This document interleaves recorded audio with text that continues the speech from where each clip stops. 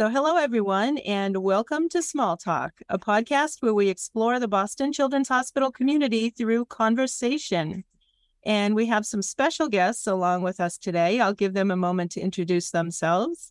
Thanks. My name's Jim Smith. I'm the Director of Parking and Commuter Services. It's my actual job at Boston Children's Hospital, and I've been here for about 20 years. But I'm also one of the Leadership Council members for Boston Children's Rainbow Alliance, our LGBTQ plus employee resource group. Great, thanks. And Liz, how about for you? My name is Liz Boskey. I use she, her pronouns. I am currently the co-director of research for the Division of Gynecology here at Boston Children's Hospital. But like Jim, I'm also on our leadership council for the Rainbow Alliance ERG and also part of the leadership of our LGBTQ patient advisory board. I wear all the hats. Great. And Nelson. Hi, my name is Nelson Aquino. I'm a senior certified registered nurse anesthetist in the Department of Anesthesiology. I've been here 23 years as a nurse and 15 years as a nurse anesthetist. I currently, along with my colleagues, lead a program, a specialty anesthesia care team known as the GAS team, or the Gender Affirming Surgical Perioperative Program. Thank you all for joining us. We also have some members of the Small Talk podcast team, so I'll let them introduce themselves as well. Hi, everybody. My name is Stephanie Cummings. I am a member of our clinical education and informatics team, where I've been for a year, but was previously a nurse in our emergency department for over 8 years, and I used she, her pronouns. Eva. Hi, everybody. I'm Eva Gomez. I'm also a senior professional development specialist in the clinical education informatics practice quality department. I've been here at Boston Children's for 16 years, and I'm also part of the Small Talk podcast team. So it's great to be here today. All right. And Kathy. Hello, I'm Kathy Kiley. I use she, her pronouns. I am one of the nurse educators in the emergency department, and I'm a children's hospital lifer. I have been here for 35 years. Great. Thank you. And Teresa. Last but not least, hi, I'm Teresa Shannon. I'm also a professional development specialist, a unit-based educator on 9 East, one of our inpatient medical units. As everyone was talking, I couldn't help but feel like we should add up the years of experience we all have here. We'd probably be horrified at the final number, but it would be very impressive, I think. Anyway, so thank you all for joining us today. We're very lucky to have all of you with us in celebration of Pride Month, the month of June, and to celebrate our LGBTQ employees, patients, and community. I reached out to Jim initially to join us for this with the hope that he would invite some lovely people, which he has with Nelson and Liz. And Jim and I have had the opportunity to collaborate on scheduling for Safe Zone training, which we offer as part of the hospital's orientation. It's a Wednesday morning class every month. And then also some special offerings, most recently for our ambulatory education series. So Jim, I'm just curious, how is it that you got involved in the Safe Zone training, and what exactly is the Safe Zone training? Yeah, happy Pride, and thanks for having us, Steph. So the Safe Zone training, I got involved, we've been doing it for 10 years or so here at the hospital, and I got involved because through what was then called the LGBTQ and Friends Employee Resource Group, there were a group of folks who in a very grassroots kind of way said, hey, I am familiar with this really cool training that happens at a lot of colleges, and wouldn't it be great if we tried to implement something like that here at the hospital? So we got a small group of people together to work with a team from the Safe Zone group to do a train the trainer initial facilitation, and they worked with us to shape what was happening oftentimes in colleges into a program that felt a little more appropriate for a hospital healthcare environment. And really, it's taken off from there. We have done hundreds and hundreds of these trainings to thousands of employees. The training itself is a 60-minute training that covers a lot of topics relating to gender identity and sexual identity. We do a ton of vocabulary around LGBTQ community, talking about making a safe, welcoming, inclusive, affirming environment. We go through some of the differences between sex designated at birth and gender identity. We talk about pronouns and gender neutral language and documentation. So it's really a great primer for folks who are interested in learning more about working with sexual and gender diverse populations, polishing up some of their own skills and vocabulary, and getting a little more comfortable with new information and creating a more welcoming environment, and finding ways that they can individually contribute to creating a more welcoming environment at Boston Children's.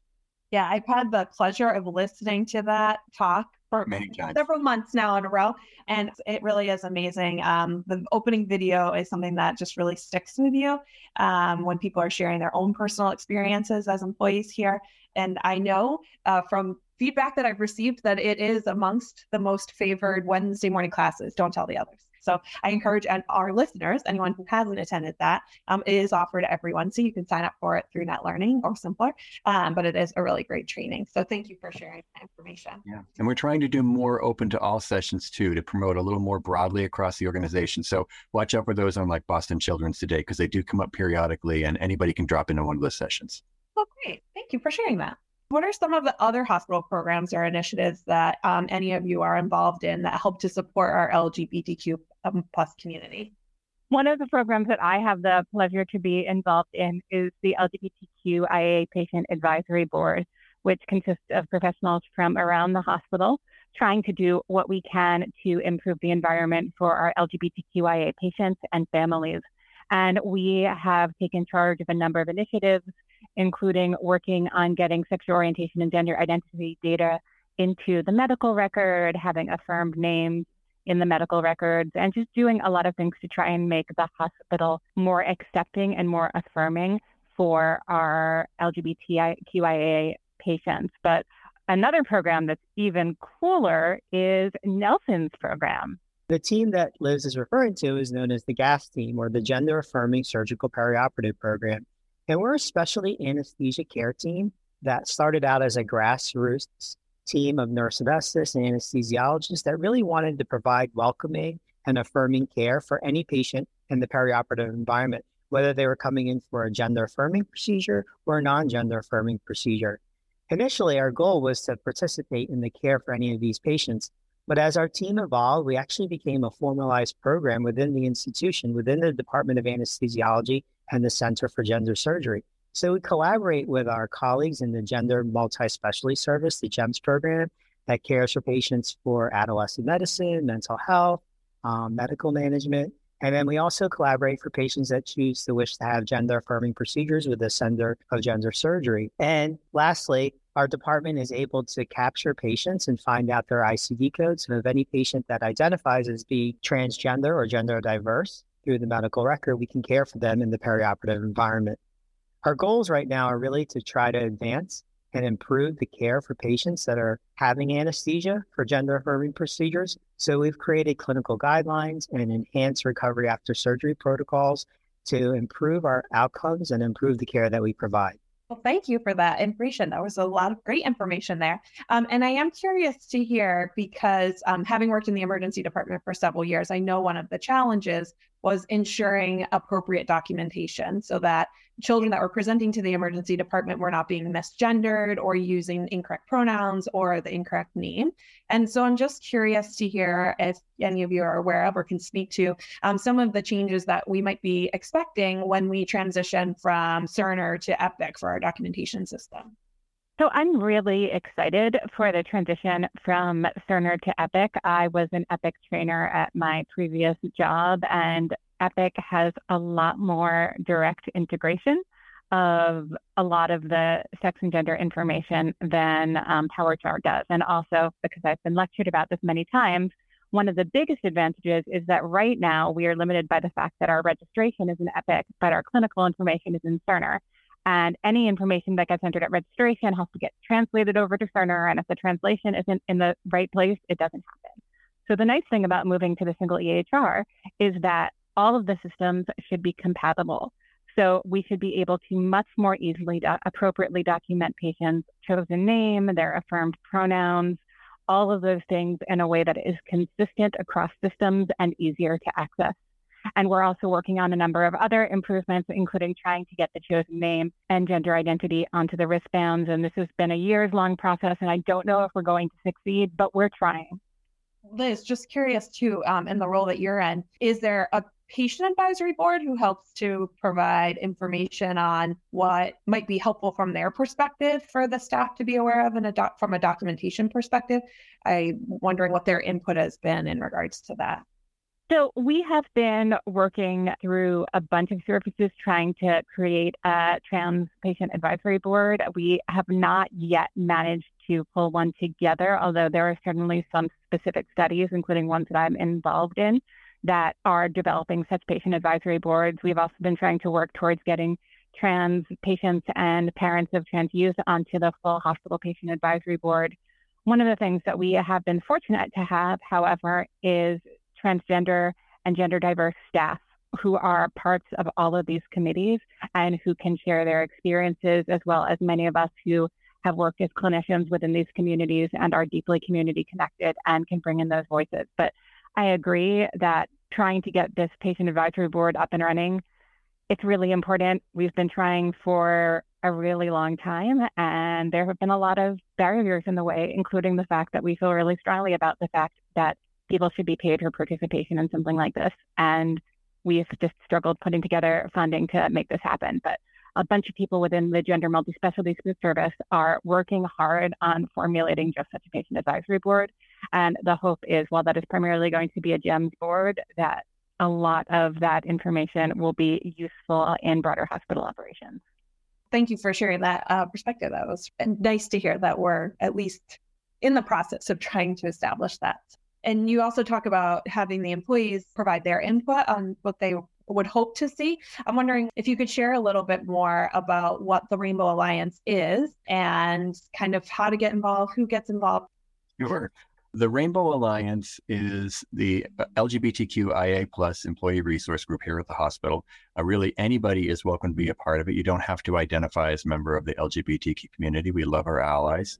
We've been around for, I want to say, something in the neighborhood of 13 or 14 years and have really expanded over the years all the things that we do. We initially started off as really celebrating Pride Month in June, marching in the parade, doing an annual event, and have expanded into a lot more year-round now. We do a really great program in March in partnership with Office of Health Equity and Inclusion for LGBTQ Health Awareness Month. We had fantastic programming this year and good training events and resource events. We do a National Coming Out Day in October and a Transgender Day of Awareness event in November for Trans Awareness Week.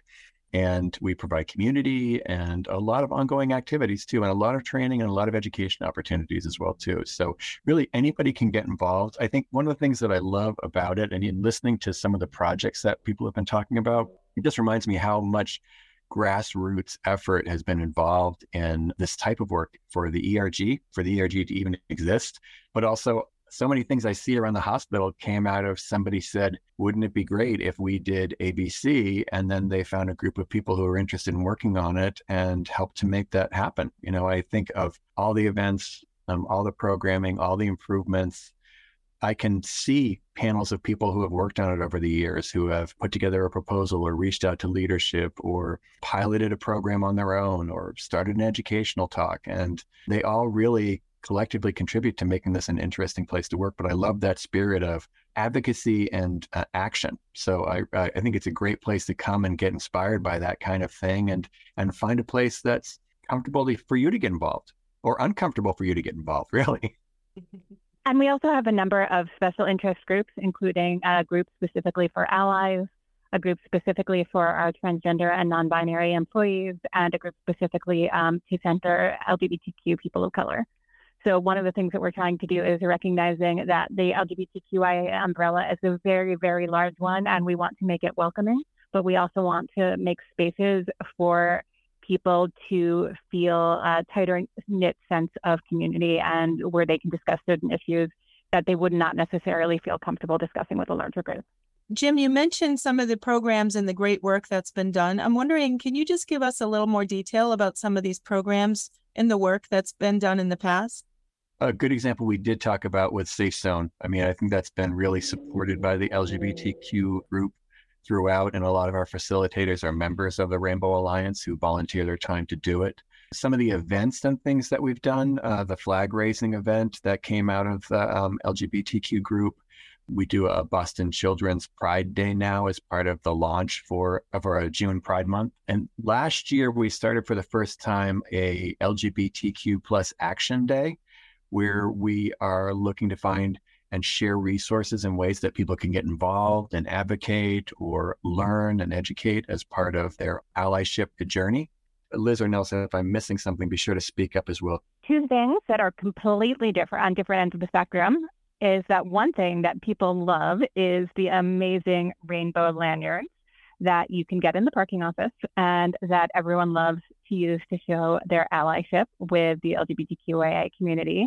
And on the completely opposite end of the spectrum is that the hospital has been participating in the Human Rights Campaign's Health Equality Index for a number of years. And we have always been ranked as a health equality leader since we started participating in those surveys. Well, that's something to be very proud of. And I agree, the lanyards are amazing. I think they've been very well received. And I'm sure a lot of our listeners have been wondering where to get one. So it is helpful for all of us to know that it's at the parking office, and Jim would be very happy to give you one. And hopefully he's got them stockpiled. If you are in one of the satellite locations, we have lots of representatives all over the enterprise who can get them to you as well. What does a community event look like? How do you identify where in the community you'll get involved, and what kinds of activities have you done in the community, to engage with them? If you're thinking external community, Ava, Yes.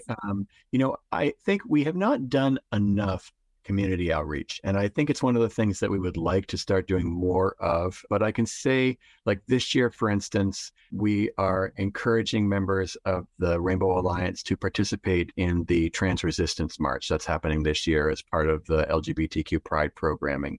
And so really that just entails showing up, participating, being a body, and showing your support and putting on your best Trans Pride Rights Matter t-shirt, encouraging folks to participate in the Boston Pride Parade when it comes up.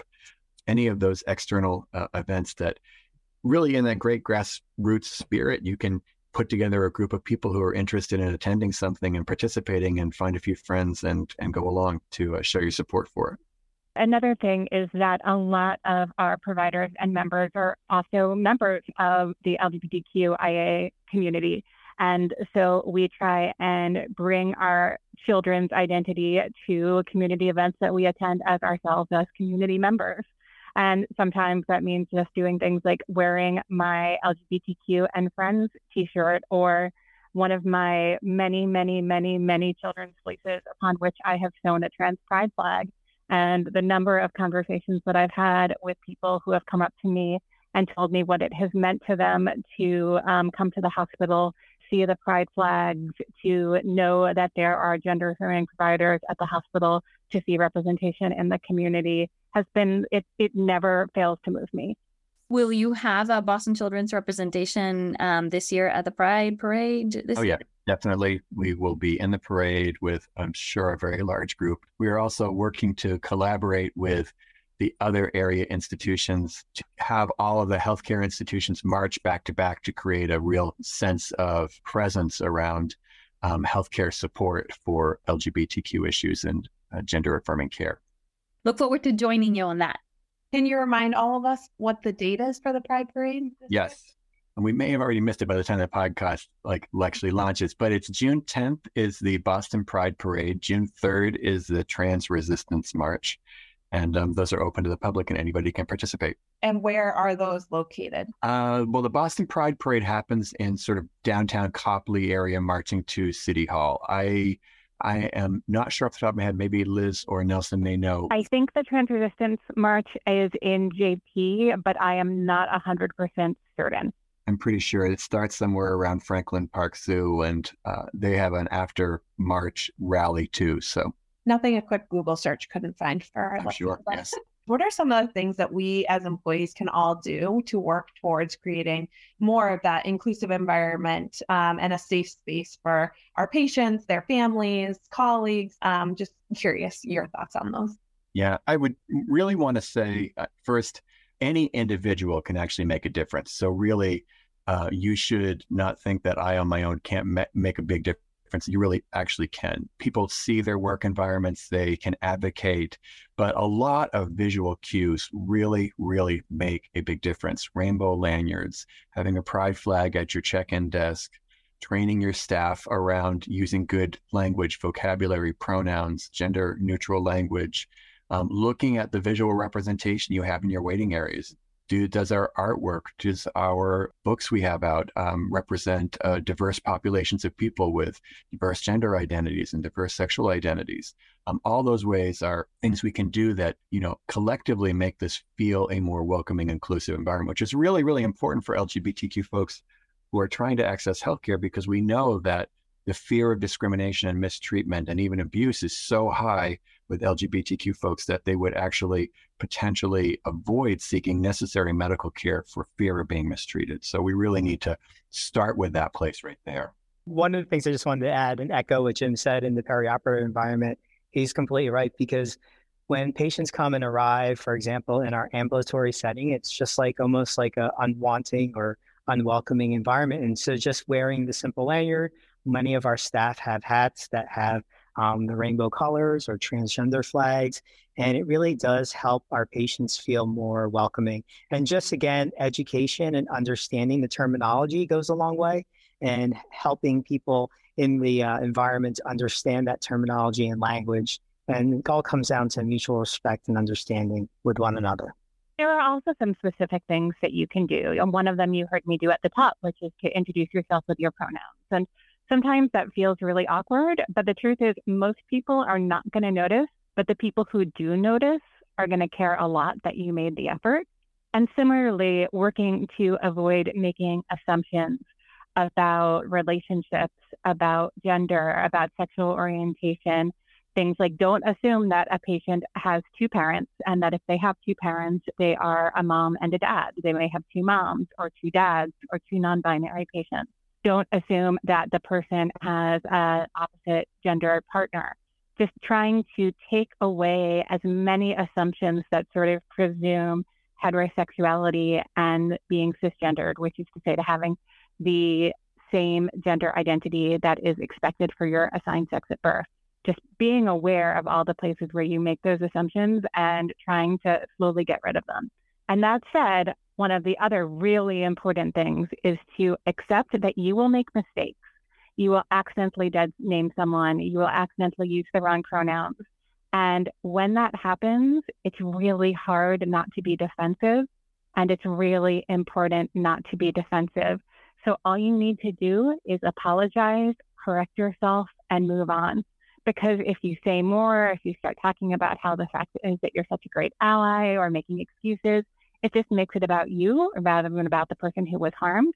So apologize, move on, and try and remember that our focus is on the patient. Yeah, I want to add to that too, just giving people permission to make mistakes when you're being well-intended. If you're coming from a place of respect and you're trying, it's okay to make a mistake. You can recover. And I think one of the things we talk about in the Safe Zone training is that I think because there's so much vocabulary related to LGBTQ folks and the community, I think a lot of people feel a little bit intimidated by it and a little overwhelmed. And I think they're afraid that they may say something accidentally that might unintentionally offend someone, or that they're going to be faced with hearing words that they don't understand what they mean and they might feel intimidated. So we really just try and encourage people just lean into it. It's it's okay to feel uncomfortable.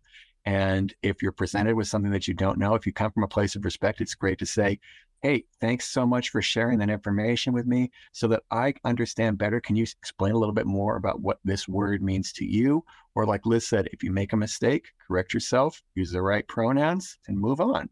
Speaking of pronouns, because this is something that actually comes up a lot with nurses and with other clinical staff, is that when a person is inpatient, it can be really helpful when people who are coming into the room introduce themselves and give their name, give their pronouns, say what their role is and what they're doing there.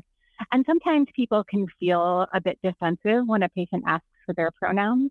They feel like the patient is asking for something very private. I once heard someone say that the patient didn't need to know what's in their pants. So I always like to remind people that your pronouns are not what's in your pants. All your pronouns are a short way of referring to you without using your name every time.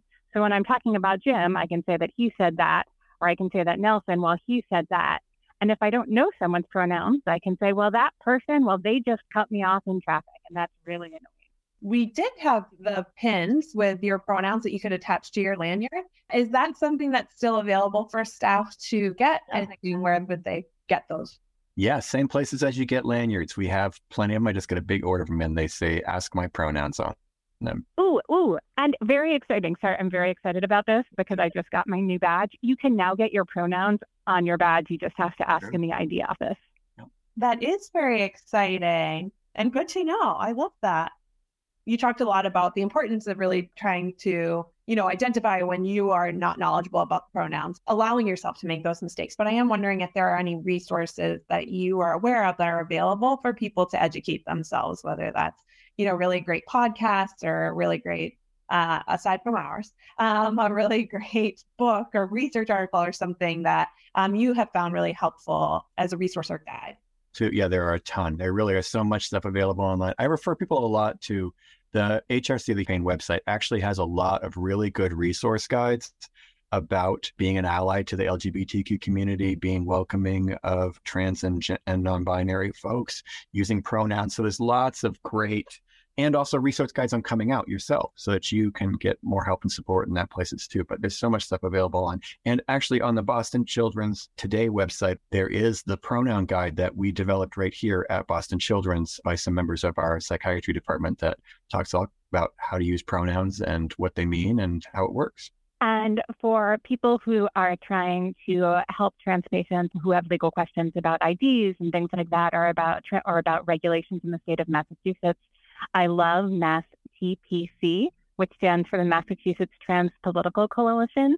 They do a lot of really great work around advocacy, but they also have free legal clinics and lots of advice around people who are working on updating their gender markers or who have questions about laws in the state. Another one of my favorite resources is lgbtmap.org, which is the Movement Advancement Project.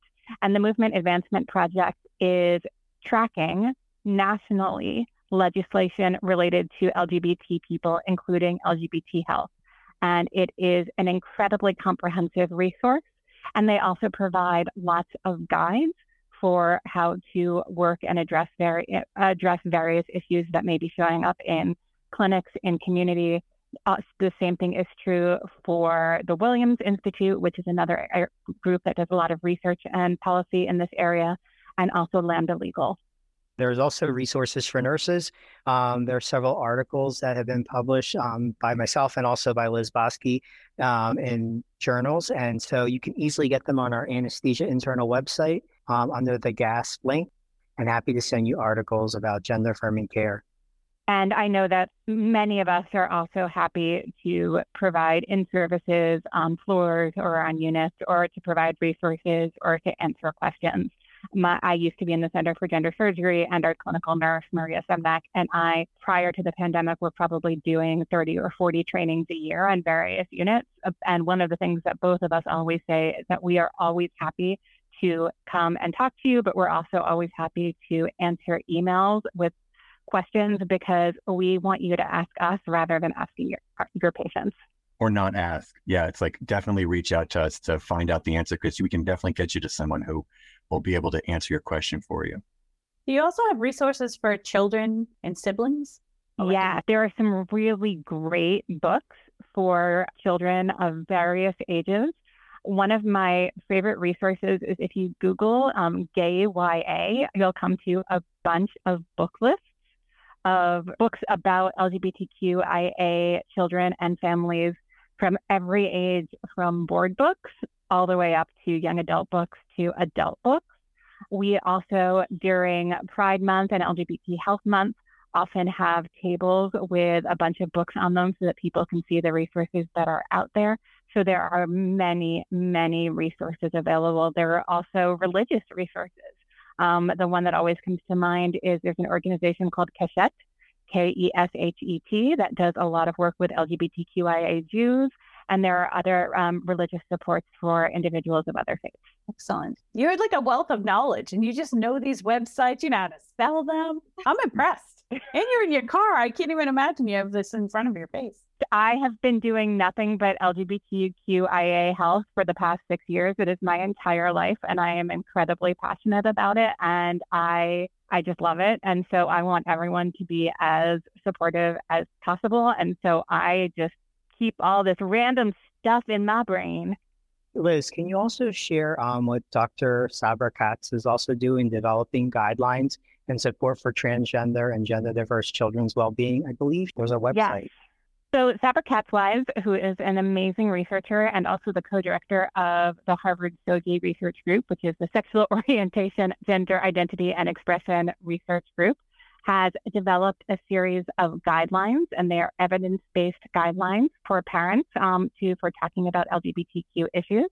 Sabra does a lot of amazing research on the experiences of LGBTQIA youth and their families, as well as the experiences of siblings. And she is an amazing resource, as is her work. But yes, as Nelson mentioned, they have published these parenting guidelines, and sadly, that is not a website that I know off the top of my head because it only came out about a year ago.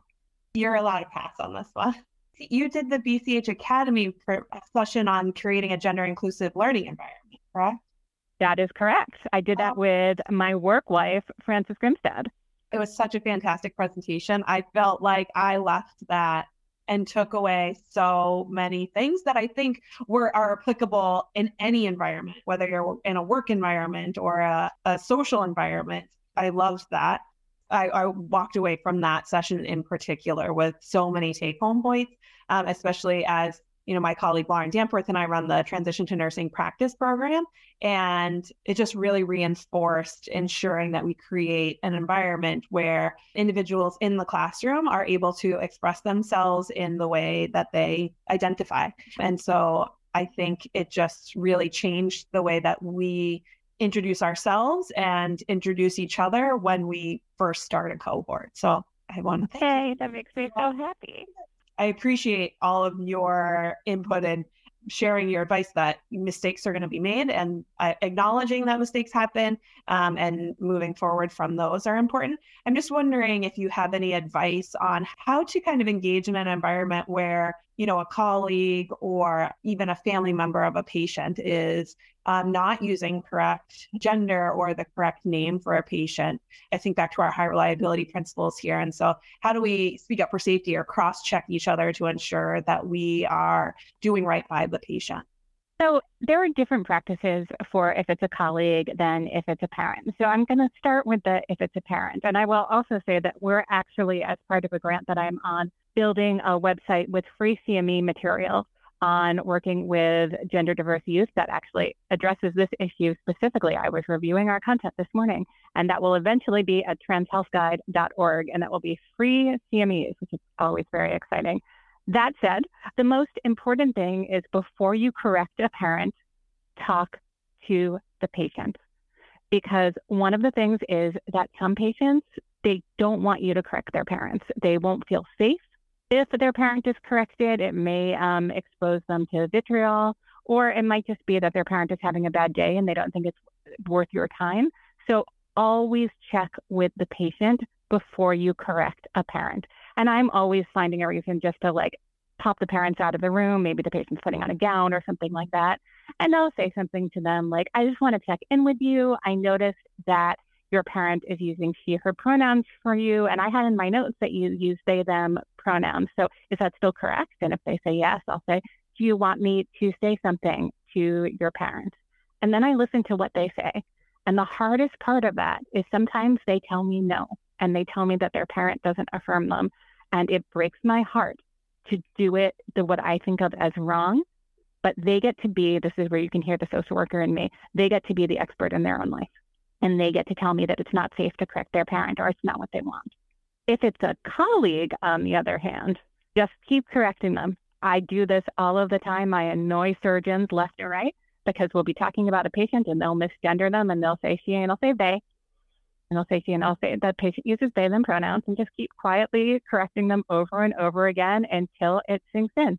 And sometimes it's really fast and sometimes it's really slow and you don't have to make a big deal about it. But patients and honestly, some of my trans colleagues have told me again and again the impact of having a cisgender professional step up for them and not having to do that work themselves when they don't know if it's going to be safe to do it. The more that we as allies can stand up for our patients, it makes the environment safer for everyone. And I add to that as well, too, that even if a patient doesn't want you to correct their parents, just the fact that you took the time to have a private conversation with them is still affirming their identity. And that means a lot. So even if you feel like this is too uncomfortable and I don't know if I feel confident having this conversation with a parent, acknowledging it for the patient in a private setting really matters. From working in the bedside for many years, that is one of the challenges, ensuring that we are protecting our patients, but also, to Liz's point, it's heartbreaking and it's also very challenging to correct yourself when you know that you need to use these pronouns in this setting and these pronouns in a different setting, and making sure that you're following that appropriately. And I think for me, that was when I felt like I did make mistakes, and I often felt really bad about that. And, sharing that those things do happen is, I think, helpful for the audience to hear. Yeah. And as I often say, I have been doing basically nothing but transgender health for the past 6 years, and I still make mistakes. And if I only work with trans patients all the time and I'm still making mistakes, you're still going to make mistakes. It's okay. Look up to me for how badly you can do it. Can I put a plug into for another resource? Because if you have not checked out the Trevor Project's website, they have a really amazing annual survey on LGBTQ mental health and for young people. And the statistics they show in it about the challenges that LGBTQ young people face because of issues around stigma and discrimination and cultural oppression is really, really alarming. I think it really raises a sense of urgency and the importance of this work for everybody who looks at it. But one of the other things that you can see really clearly is that when there is even one supportive person in a young LGBTQ person's life, the statistics improve dramatically across the board. So that could be a parent. Unfortunately, it's not always a parent. It can be a coach. It can be a teacher. It can be a healthcare provider. Honestly, you could be the one person in that LGBTQ young person's life who is affirming their identity. And that actually can be life-changing. So we can't say enough how important this is. And for folks who may feel like, well, it's like I don't really interact with a lot of LGBTQ people or patients. First of all, you don't know that you are or not. I mean, they're out there. They may not feel safe enough to share with anybody that that's who they are, or that's what their identity is. But, modeling good behavior and being a respectful, inclusive person can be life-saving, let alone life-changing. So as a clinician, if you're at the bedside, what would be the best way to approach the patient's mental health? Like, how do you say to them, are you doing okay? Like, what would be the best approach, would you say? Well, it depends on what type of clinician you are. Are you a nurse? Are you an MD? Are you a social worker? What exactly is it that you are trying to know? But I think that are you doing okay is always a reasonable question. Mm-hmm. And Jim also reminded me of, and just thinking about healthcare, there are 2 really incredible reports that have been published about the experience of getting healthcare as an LGBTQIA person. And the first one is about 10 years old at this point, and it's called When Healthcare Isn't Caring. And it's from Lambda Legal. And there's also the National Transgender Discrimination Survey. And the last version of the NTDS had over 25,000 trans Americans and was published in 2015. And they just completed a more updated round of the survey, which I know had even more people, and it hasn't been published yet. But if you're interested in the experiences of people seeking healthcare and what a difference it makes to have affirming providers and how damaging unaffirming providers can be, I highly recommend those 2 reports. And they're both available publicly on the web. I'm so glad you said that, Liz. In the emergency department, we see a number of kids that are trans or gender diverse and are having mental health struggles. So I love that there's that resource available to people, you said it was titled When Healthcare Isn't Caring. I think we're very fortunate to work at an organization that is so welcoming and affirming. And that's one of the things that as a educator and as someone who onboards a lot of new staff, I always make it a point to say, we are gender affirming here. It comes out every time. I just feel very fortunate to work here and to have all these resources available to us. The nurse in our clinical program will often say to people that it can seem really scary to be gender affirming. It can seem really scary and incomprehensible to understand the lives of your transgender patients and to know what to do. And what she always says, and this is completely true, is that you may never understand what it means to be transgender. You don't have to. All you have to do is be kind. That's so true. That was really powerful. She's pretty great. We love her. Go nurses. Yeah, go nurses. Curious, aside from some of the community events that we've talked about for June Pride Month, are there any in-hospital events that we should be aware of that are taking place in the month of June? Yes. So we have our great flag raising that happens on June 1st in front of the Honeywell building on Longwood Ave. That is a wonderful event to attend. That's a great visual representation of our commitment to supporting the LGBTQ community and providing affirming care here. And then on June 6th at noon in Folkman Auditorium and via Zoom is our big annual LGBTQ Pride celebration. For the first time back with a live presentation since 2019. So it's very exciting to be back in that space again. Here's the really important question. Will the rainbow cupcakes be back? I do think so. I need to place the order, but that is the plan. Yes. Yeah, he loves a good cupcake. Is that when they present the PRISM Award? Yep, exactly right. So the PRISM Award recognizes individuals around the organization who have shown exemplary support and advocacy for folks in the LGBTQ community through either direct advocacy work or research or clinical care. And we give 2 awards out every year, and they are presented at the June 6th annual Pride celebration. And it's really cool because one of those awards is to someone who identifies as a member of the community, and one of the awards goes to someone who's an ally. Mm-hmm. Oh, any insider information onto how many nominees you have had for this year's award? I think at this point now we have something in the range of 12 nominees, but we've had probably close to 30 people submit nominations. Just lots of people have gotten multiple nominations, which is great. That is great. Well, that's very exciting. Something to look forward to. Wanted to say that Liz is one of those awardees, and she's a wonderful person. And I was actually a finalist with her. And so just wanted to echo. No, that's totally something to brag about. We have a PRISM Award winner in our midst. I love it. Does that mean that you get to give the award this year? We always do pick someone who's going to give an interesting talk to give the award. So no, but I will be cheering people on because I was incredibly honored to win the award and to share the award with one of my favorite humans at Boston Children's Hospital, Hillary Smiley, who is in the trust and is just a delightful person. You will also notice that I often describe people as humans, and I've used that to get away from gendered language, and it's at this point become a verbal tick, and a lot of my clinical colleagues laugh at me, but it works. We're mostly humans and not cyborgs. I will say, though, it came out of one of those mistakes where I asked a patient if the person with them was their parent, and it turned out it was their partner. And so now, rather than assuming either relationship or gender, I always ask patients if they've come in with someone, who is this lovely human who you have brought with you?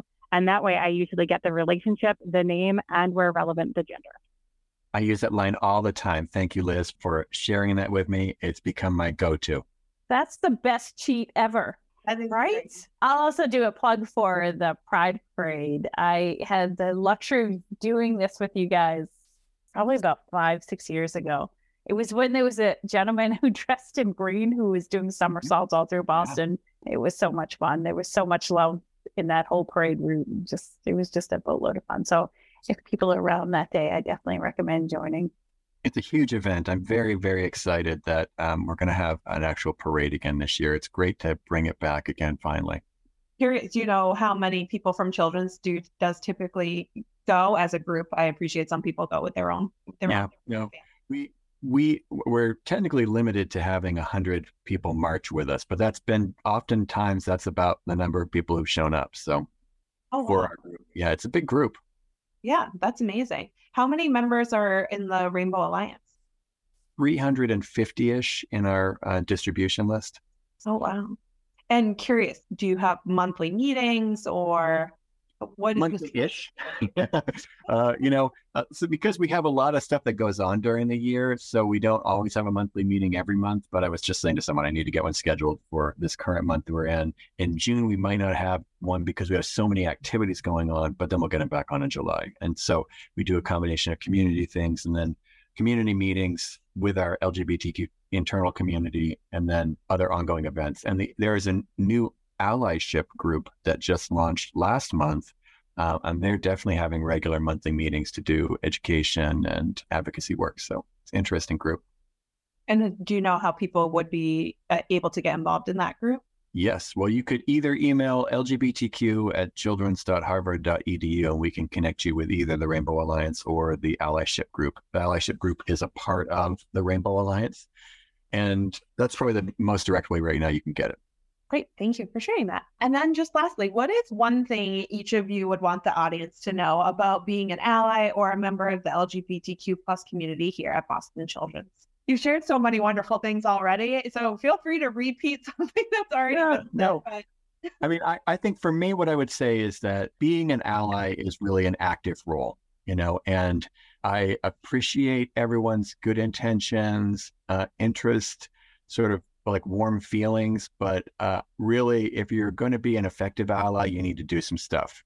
And that may be education, that may be starting to practice and get out of your comfort zone.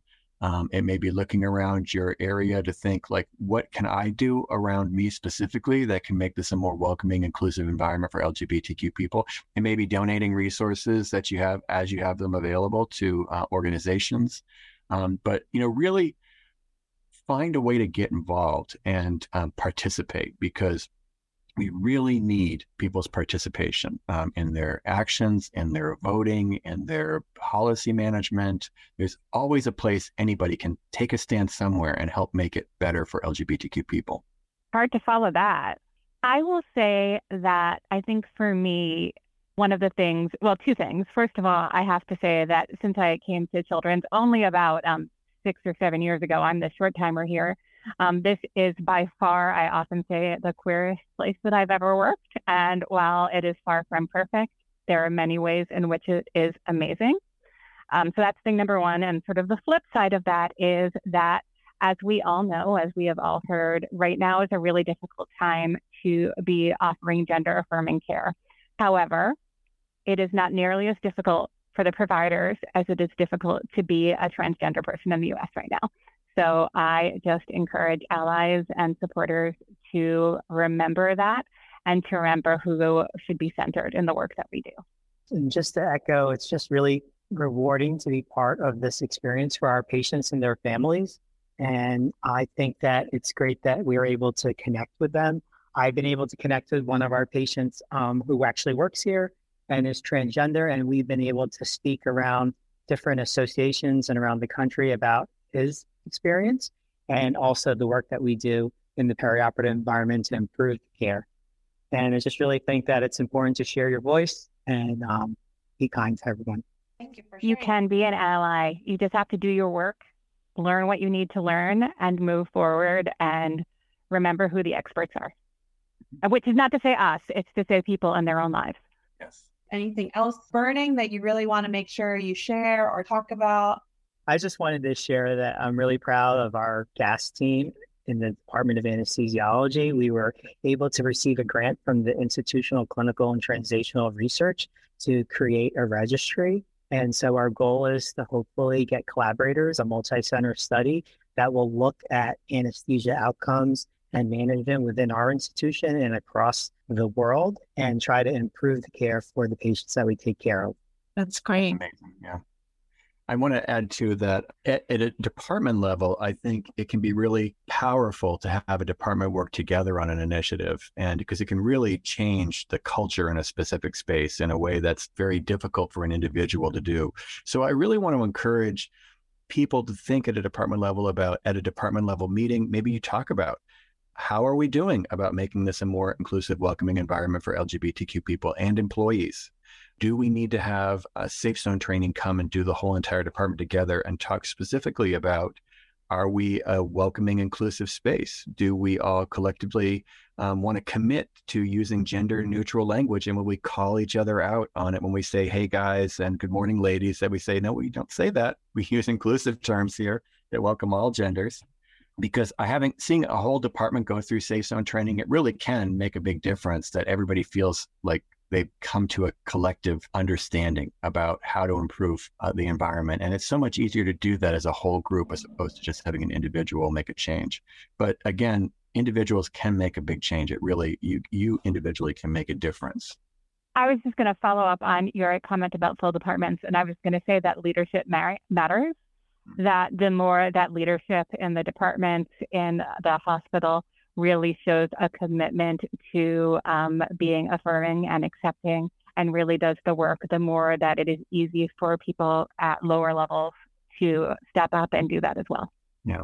And for employees in general, I mean, I think we talked a lot about patient support here, but, really acknowledging that we have many, many LGBTQIA plus employees here at the hospital. And I have to say, we don't always have systems that support them effectively. And we're really aware and we're working on making improvements and changes to those. I think lots of stuff that HR has been very helpful and open to hearing feedback on. We're really looking to help action on with them. We talked about the PeopleSoft system touches on 44 different other applications where your name can show up in all kinds of different places. And for somebody who's trans or non-binary, that can be very problematic to see a name that you don't use appear in some place like Find Me at Children's on like the internal web, or having challenges around your ID or your email or the way your provider name shows up. That can be really difficult. But even just thinking about and working with HR on how are we collecting demographics on our own internal LGBTQ population, because we don't do that right now in the way that we do for race or ethnicity, that being able to understand even who in our population is trans or non-binary or LGB. And if we have better understanding of that, or people have opportunity to voluntarily disclose that information, then we get a real robust understanding about what the experience is to work at a place like Boston Children's if you're a member of the LGBTQ community. So, and I will say that I mentioned it briefly, but also put a plug in for people who do LGBTQIA work. So a lot of us, in addition to providing care, also do research on LGBTQIA health. And we have the amazing Harvard SOGI research group, which actually has researchers from all around the Boston area. And that is one of the most wonderful and collegial spaces I've ever had the privilege of being in, that welcomes feedback from people at all levels and is always an exciting place to learn about what is happening in research and for getting advice on doing your research better. I appreciate all of the information sharing that you had today, all of the resources that you've provided to our audience, helpful hints and ways to be a more inclusive employee workforce institution, and to help us celebrate Pride Month. So happy Pride Month. Thank you all for your time and your energy being here today. This has been just a really eye-opening and informational and amazing conversation. And we are so lucky to have all three of you here to represent Boston Children's. So thank you so much. Thank you. Thank you so much. Happy Pride. Thank you. Happy Pride. This podcast is sponsored by the Innovation Digital Health Accelerator, Boston Children's Hospital, with support from the Emergency Department and our inpatient medicine programs. Until next time, thank you for listening to the Small Talk Podcast.